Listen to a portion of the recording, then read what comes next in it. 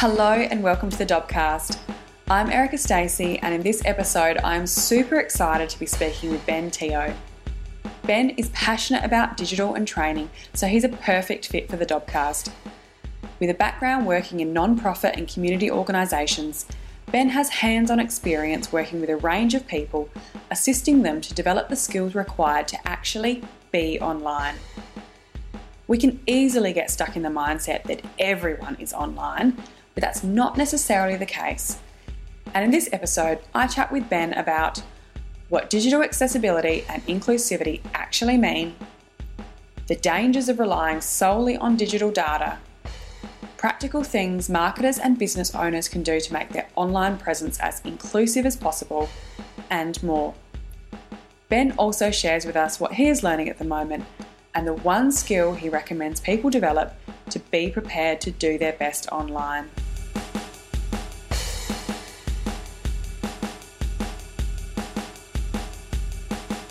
Thanks for joining me today, Ben. I'm really excited to chat to you on the Dobcast. Now, I've known Ben for... I really should look at how many years I know people, because I always try this introduction. I'm like, I don't know, but it feels like a long time. Maybe 6 years or so. Probably. Yeah. So through the social media Adelaide community and just general digital Adelaide area, we crossed paths back when you were working at Connecting Up. Yep. And you've gone through a few different roles since then. And we obviously talk about community a lot in regards to digital and online, but you are literally bringing digital to the community in pretty much all of your roles. Yeah, well, that's exactly right. So I guess my current work history has always been connected with either working with people or working with technology, and where I'm lucky, it's the two come together. So at a personal level, I really love the idea of using tech to create community, but also then empowering people in the community to use tech to, connect with others, to do what they need to do, whether it's finding work or whether it's applying for jobs or looking up movie times, all of that stuff. All the important stuff. All the important stuff, yeah. No, and one of the other things I do want to mention as well, that Ben has one of the best LinkedIn headlines that I've seen. Really? Lifelong learning, digital inclusion, community building. And I think that really sums it up, doesn't it? Yeah, and that's exactly the space that I'm working in now. So I work for the City of Marion in the libraries, and that role is really a mixed bag. So most recently I've been working in the area of digital inclusion and digital literacy. And I guess that came from my experience at Connecting Up, where I was working in those social media circles, but we were also doing a lot of training for not-for-profit organisations. And the more time we spent with them, it was clear that there were people who were put in roles where they needed to be technology savvy, but they weren't. The more time we spent with them, the more I realised that this was actually an issue, not just within that sector, but in Australia itself. So I've readjusted my focus in my career to really work in that digital literacy and digital inclusion space. So now working in the libraries, we're really at that cold front of people needing help in using technology. So we have people come to the libraries asking for help on everything from, how to write a CV to using spreadsheets, to small businesses coming asking questions about social media strategy and writing for social media, or just coming to use our public PCs because they don't have a computer at home. So working in libraries is a really interesting space.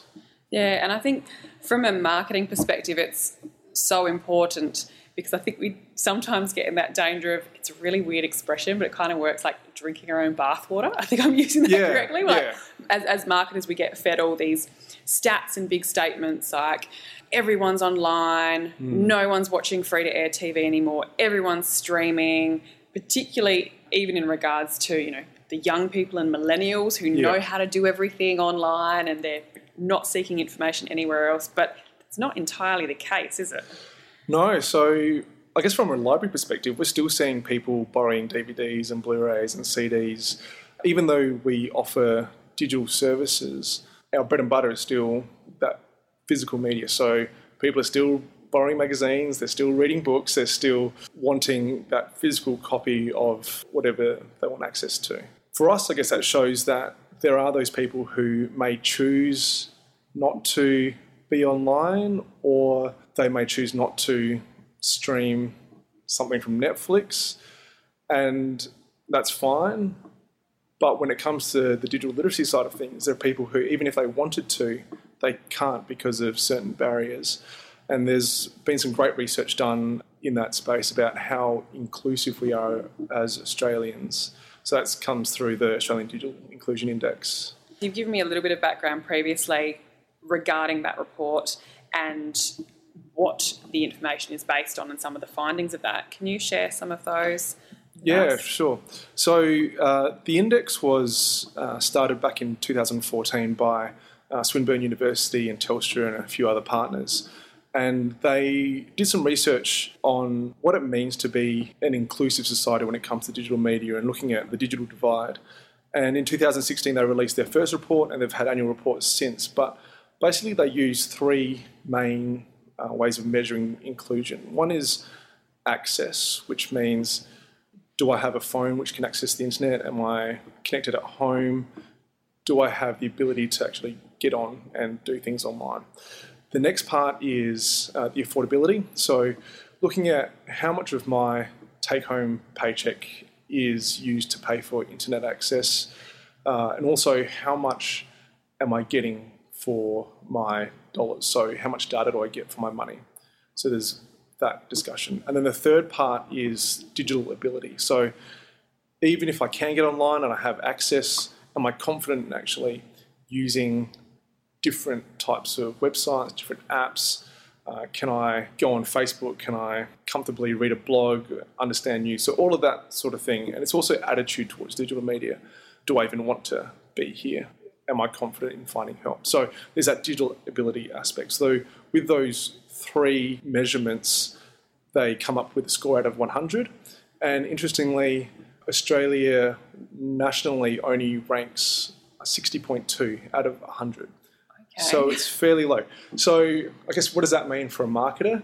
I guess like you were saying, in the marketing circles, you could think of somebody who they've got a phone, they've got a laptop, they've got a tablet, they've got internet at home, they've got internet on the go. So anyone who accesses the internet daily, if they can confidently use multiple apps, multiple websites, if they're getting a pretty good deal for their internet connection and their data, that person is actually ranked at 100 points. So I guess my experience working in the marketing circles and social media circles, that is pretty common. That sort of person, you could look around a room and say, yep, we're all fairly similar. So unfortunately, that is not the norm across Australia. So if you think that sort of level is 100, everyone else is at 60. Actually, in South Australia, we're the lowest across the country. So we're at 57.4. Yeah, and then if you drill down further, if you look at groups like Indigenous Australians, seniors, people with low incomes and education, they rank even lower.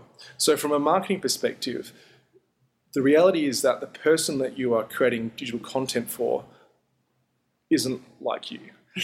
They're not probably as savvy as you are on IT. They probably don't use devices in the same way that you use devices. So really taking a step back and thinking about the user and what is their experience, what are they comfortable doing.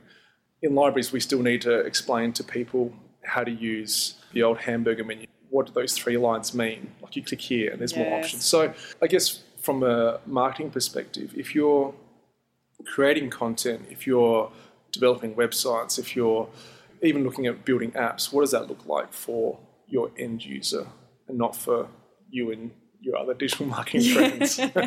Well, we've been talking about target audiences a lot recently, both on a few of these episodes and some of the other events and workshops that we've been running, and how important it is to understand. And I guess I'm in danger of this sometimes as well, because we often look to our digital analytics to get information about our users, and that's obviously only looking at the people who are already online. So we use things like Facebook's Insights and Facebook Ads Manager audiences and Google Analytics audiences, but really that's only telling us part of the story of the people who are able to access the online space, not necessarily those who aren't there as well. Do you have any other resources that you would suggest people look to with trying to better understand aspects of their audience who might not necessarily be as digitally savvy or online?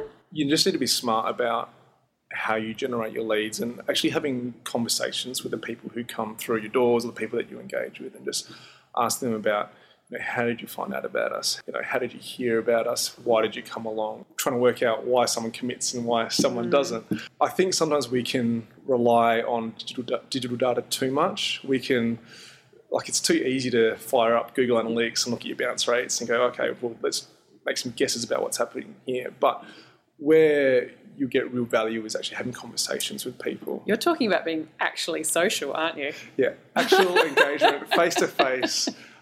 When we say understanding customer, really getting to know them, I think, in the marketing circles, the idea of personas gets thrown around, and you generate this persona, and it's well, why don't you just go and talk to a person, ask them the questions, and instead of having a persona, just have this is Steve, who comes into our library every day. This is who he is and what he's after. And you can do that by just asking. And I guess in regards to understanding those audiences, and also some people who potentially fall outside of that 100 point, yeah.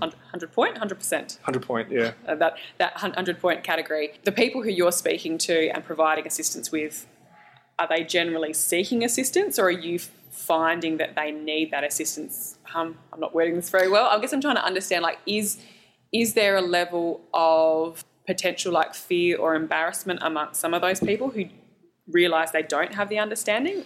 Yeah, most definitely. So there is, I guess, a taboo if you don't know how to do things. And I think you'll find that in different demographics. So when we talk about digital literacy, often it's assumed that it's seniors who don't know how to use technology. But the reality is we've had people in our workshops who are, school leavers or, mid-20s, early 30s, and they are fine using Facebook or the apps on their phone, but as soon as you put them in front of a spreadsheet, they're completely lost.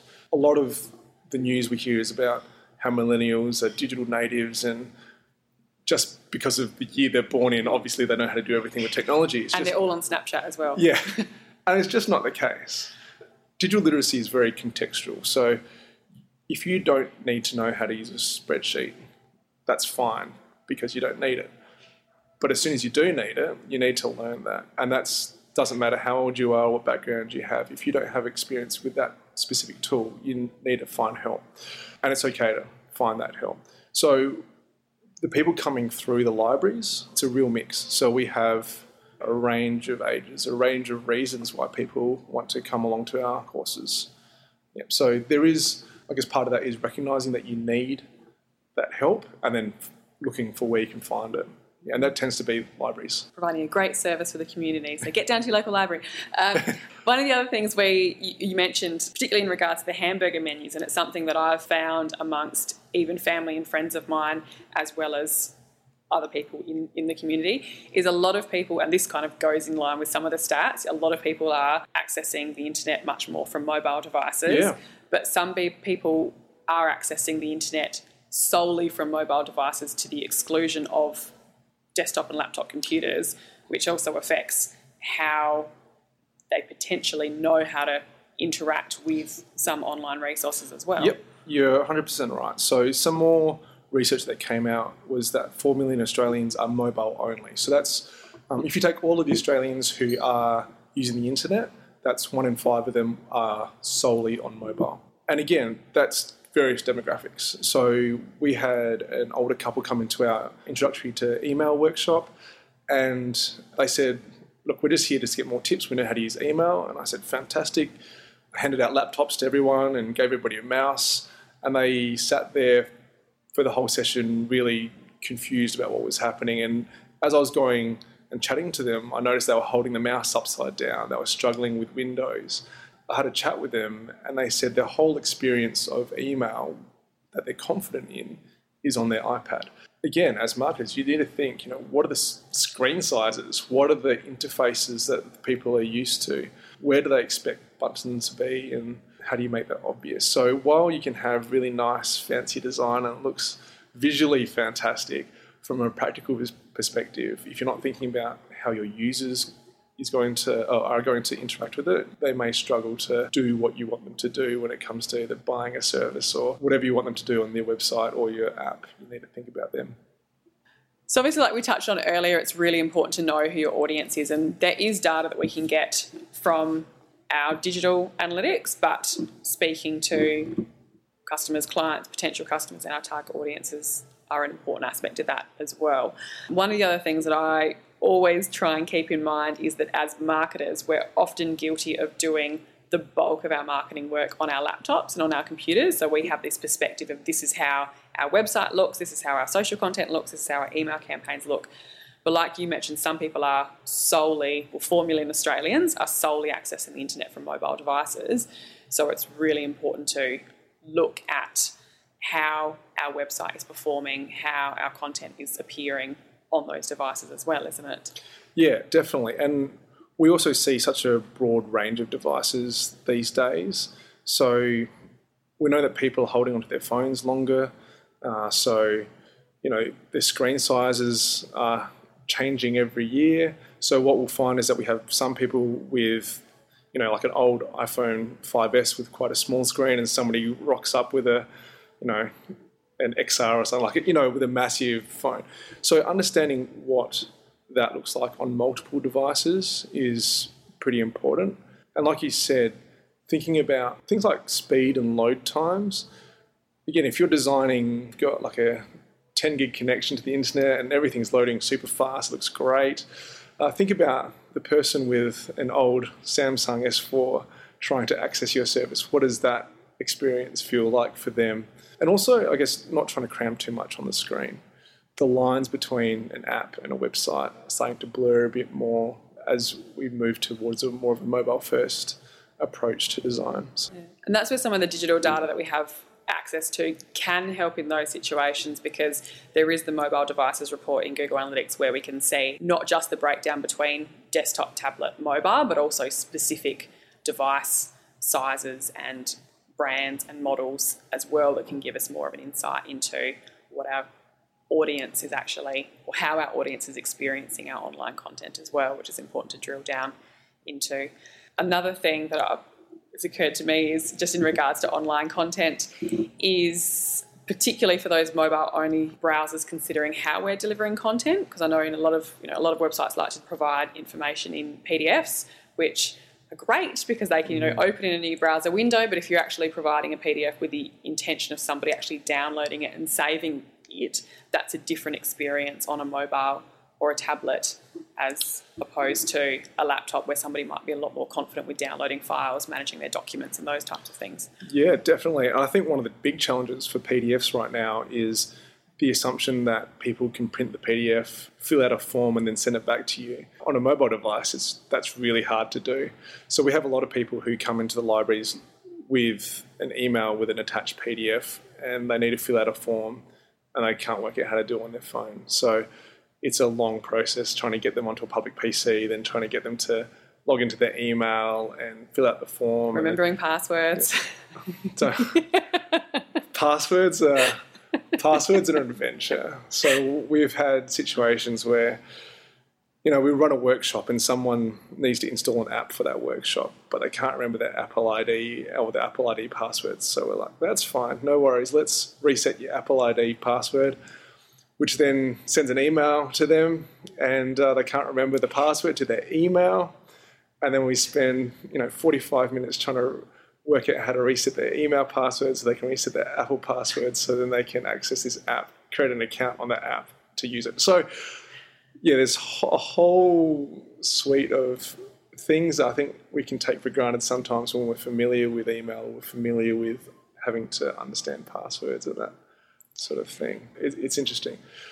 I guess, on top of what you were talking about with using your data, I think you may be surprised about who's on what. Facebook's probably a good example where the demographics are changing, and I think there's a lot of discussion about older people using Facebook, and that's true, but they may not be the people who are actually engaged with you. So looking at not just listening to the buzz in the field, but actually looking at your own data is really important. Even things like assumptions about gamers. There was some research that was released that the main cohort of gamers or people who play digital games are now females in their 50s. because they're playing mobile apps, right? So mobile apps are It's now... all like Farmville and stuff, isn't it? Exactly right. So is that even still around? I don't really play mobile bit apps. of Candy Crush or Sudoku. But it's really, rethinking those stereotypes, because more people are becoming digitally savvy in different ways that break the mold of what you would consider someone being digitally savvy 12 years ago. When Facebook was fresh, the people who were on Facebook were the people just coming out of MySpace. it was all exciting, but now the landscape is so different. Really using those analytics to understand your cohort is really important. And even like you touched on before with brand personas, I think it's important to not just specify, this is our target audience, this is the one brand persona, but understanding that there are different aspects and, very different personas within there who have a whole range of different demographics and psychographics and digital literacy potentially as well. Yeah, for libraries we have multiple demographics, and if we approached every demographic with the same marketing approach, we wouldn't be successful. So for the digital literacy sessions, there's no point on us promoting to our audience on Facebook and boosting posts and spending money that way, because that's not where they are. So in those cases, we invest in print media. So we'll print flyers, we'll do letterbox drops and that sort of thing, because we know that from a marketing perspective, your goal is to be where your audience is and show them what you have to offer. So it's really about them first and finding out what tools or what channels, what mediums they're comfortable with before investing too heavily in one. So, yeah. Yeah, and looking at those types of marketing channels, particularly the print collateral, it is still really accessible and really affordable as well. I think, unfortunately, over the years, people have kind of thrown away a lot of that traditional marketing because it's, everything's going digital, but it's still really valuable. I still use printed brochures and people love them. People find that it's a bit of a novelty to be like, this is actually interesting. I think people still love that tactile, thing. They can pick up something and it's physical and they can look at it and flip it over. And it doesn't go flat. Yeah, yes. You can pop it in your bag and pull it out when you need it. But yeah, I think there's definitely plenty of space and plenty of time before the world is completely digital. I think, all those traditional services are still going to be around. And even though your friends and your family may be a bit more digitally savvy and moving towards that trend, if you're thinking about selling something now or engaging someone now, those traditional channels are still really valid. So important. So what are some of the practical things that marketers and business owners can do to make their online presence as inclusive as possible? Yeah, so when we talk about inclusivity online, there's a range of different things which that can cover. So if you're thinking about inclusion from an accessibility point of view, there are some really good guidelines, the WCAG guidelines for websites on sort of tags you put on your content, or the descriptions put on your images, for example, because they're really important for people who use screen readers, who have low vision. So having a look at those guidelines and best practices is a really good starting point for creating inclusive online presences. We'll include the links to those in the show notes as well. And also, excitingly, some of those tags are coming to some of the social channels now as well. So Instagram's recently introduced the option to include those written tags on images. Yeah, that's fantastic. I think LinkedIn as well. Yeah. There was another one. There's a couple that have come out recently. That's traditionally been the challenge, is when you're posting content on someone else's platform where their content isn't optimized for accessibility tools. That's a challenge. So the good thing as well is that all the stuff that you do to improve accessibility also improves your Google rankings as well. And it's great for the bots. So there's that too. You can add captions, you can add subtitles to your videos, and that's not just for people with hearing impairments, that's for parents who are on their phone while they're trying to put their kids to sleep, So it's, yeah. So a lot of the inclusive practices actually work for a whole range of different purposes. And I think they really should just be best practice.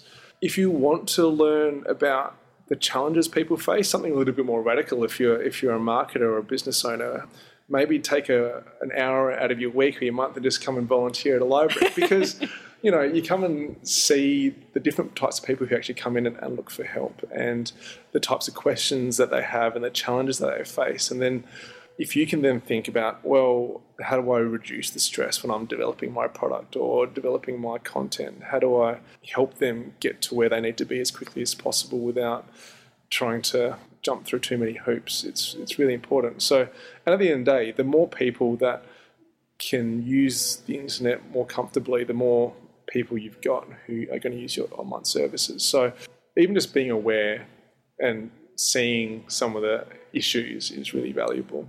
Yeah, and I think you've raised a good point just from a general market research perspective. We've gotten quite lazy in relying on more of the digital data and taking that as gospel.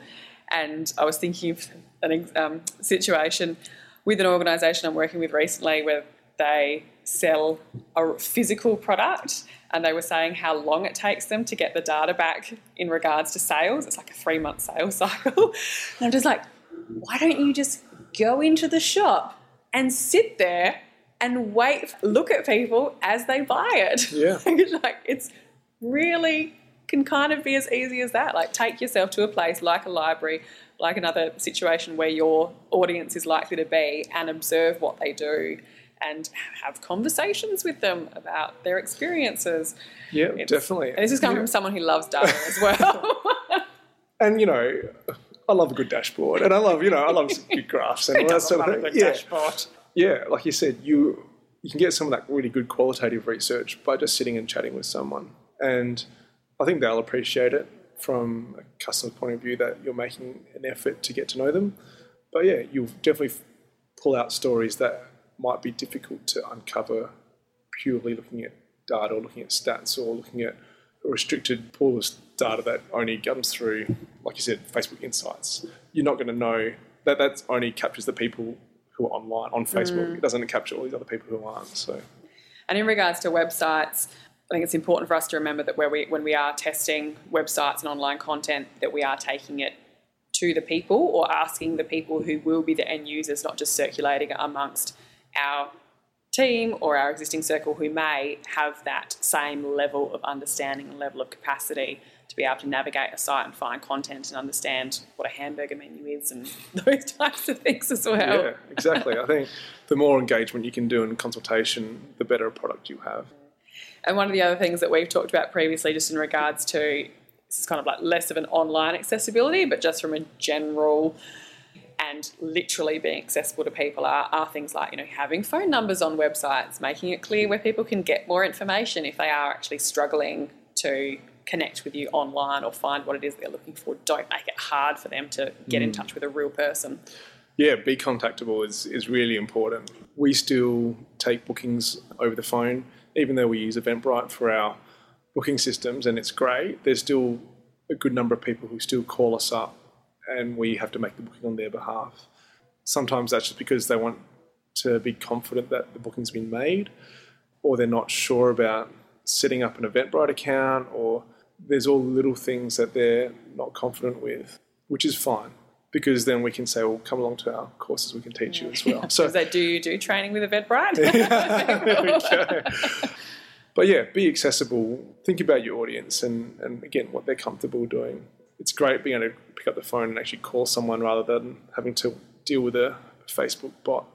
It's a bit of a novelty these days as well, and I'm reading more and more about, this new trend on digital for this year is actually being human and bringing the human back into marketing.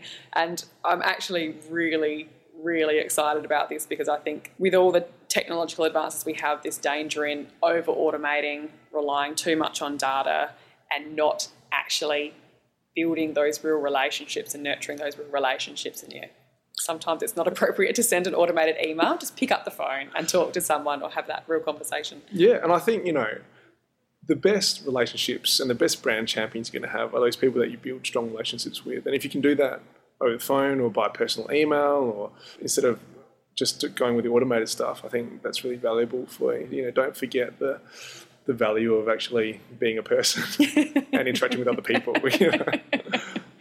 Note to self, be more sociable. Well, so thanks so much for that, Ben. That's been really helpful to get some insight into having a different perspective on what we might often take for granted as marketers, particularly those who work in digital and online. A bit more about you now to wrap up with. What or who inspires and motivates you? Oh, that's a good question. I think we've got a really good network in the libraries of other people working in this space. And I think, seeing what other libraries are doing and seeing the passion that they have for training often motivates me to do the same. When you've got good peers, I think it makes life a lot easier when you're trying to work out, am I doing the right thing? What's going to work? What's not going to work? So, yeah, I really like working in the network of libraries that we have. And I think that went for when I was working in social media as well. We had that really good group of people through Social Media Adelaide, and we could just catch up for a beer or whatever, and just chat and share frustrations and see what each other are doing and exploring fun stuff. I think that was great. The community is really valuable. I think we need to regurgitate, resuscitate. Resuscitate, the old hashtag. Yeah. We need to get everybody back on Twitter and using Twitter again. Yes. Those are the days. Make Twitter back as a nicer place. Everyone's just scheduling stuff on Twitter now. I hate it. Hey, we'll be back on Foursquare before you know it. Yeah. Oh, Foursquare. Yeah. I actually looked at a Yelp page today. Oh, there we go. Look at that. And they reminded me of one of my badges. I was just like, okay. As a lifelong learner, what are you learning at the moment? Yeah, I think my constant thing is how to stay focused and be productive and try not to be too distracted by things. I'm making an effort to listen to more audiobooks, making more of my commute. So to and from work, I can borrow an ebook from the library or an audiobook, chuck that on and listen to that, which is great. So it's a great resource. So I don't know, what's on my listening list at the moment? I've tried to get into some of the minimalist stuff and trying to think about... Are you chucking everyking out? Finding your joy? I've actually got Finding Your Joy as an ebook. Like, I should probably read this. It's so popular. Talking about streaming service, I've watched a bit of the show on Netflix, but I think it's more about not necessarily just chucking things out, but for me, it's about focusing. So leaving things out that aren't not necessary and putting my time and effort into things that really matter. And what is the one skill or area you would encourage others to develop if they want to be prepared to do their best online? I think it comes down to what we were talking about before. It's about being a person. Like, be willing to engage and chat and get beyond the marketing speak of, hey, check this out. Actually thinking about what am I doing on whatever channel I am that adds value to the person on the other side of the screen. So the point there is that any business should be trying to solve a problem for the customer. And so you can do that through your product, but you can also add value by additional content on social media that supports what you're doing. It just shows that you know your customer really well, even if it's not a hard sell every single post. So, yeah. Which is not what we recommend for social media marketing exactly as right. well. Yeah. It's social. Remember, it's social. Yeah. Also, where's the best place for people to find out more about you? Probably my LinkedIn profile. You can just look up Ben Teoh in Adelaide on LinkedIn, or Hello Ben Teoh. It's fine. I'm happy to connect with people there or on pretty much anywhere. So if you look up Hello Ben Teoh on Google, we'll include all the links in the show notes. You'll find Twitter, Instagram, Facebook, all that stuff. But if you want to find out what we're doing in the libraries, feel free to jump onto the City of Marion website and look at our libraries and the programs that we offer there. Yeah, you guys have some really fun content as well. I was going to be underprepared today. I was like, I feel like I should have a mask or some kind of thing ready to do. Our marketing team are great. They do a really good job. Awesome. Thanks so much for your time today. No this worries. has been really brilliant. Really appreciate it. Yeah, thanks. Thanks, Ben. Thank you for listening to the Dobcast. I hope you feel inspired and prepared to do your best online. If you enjoyed this episode, I would love it if you could find the time to leave us a review. Your feedback helps us improve and also helps others find us. So consider it your good deed for the day.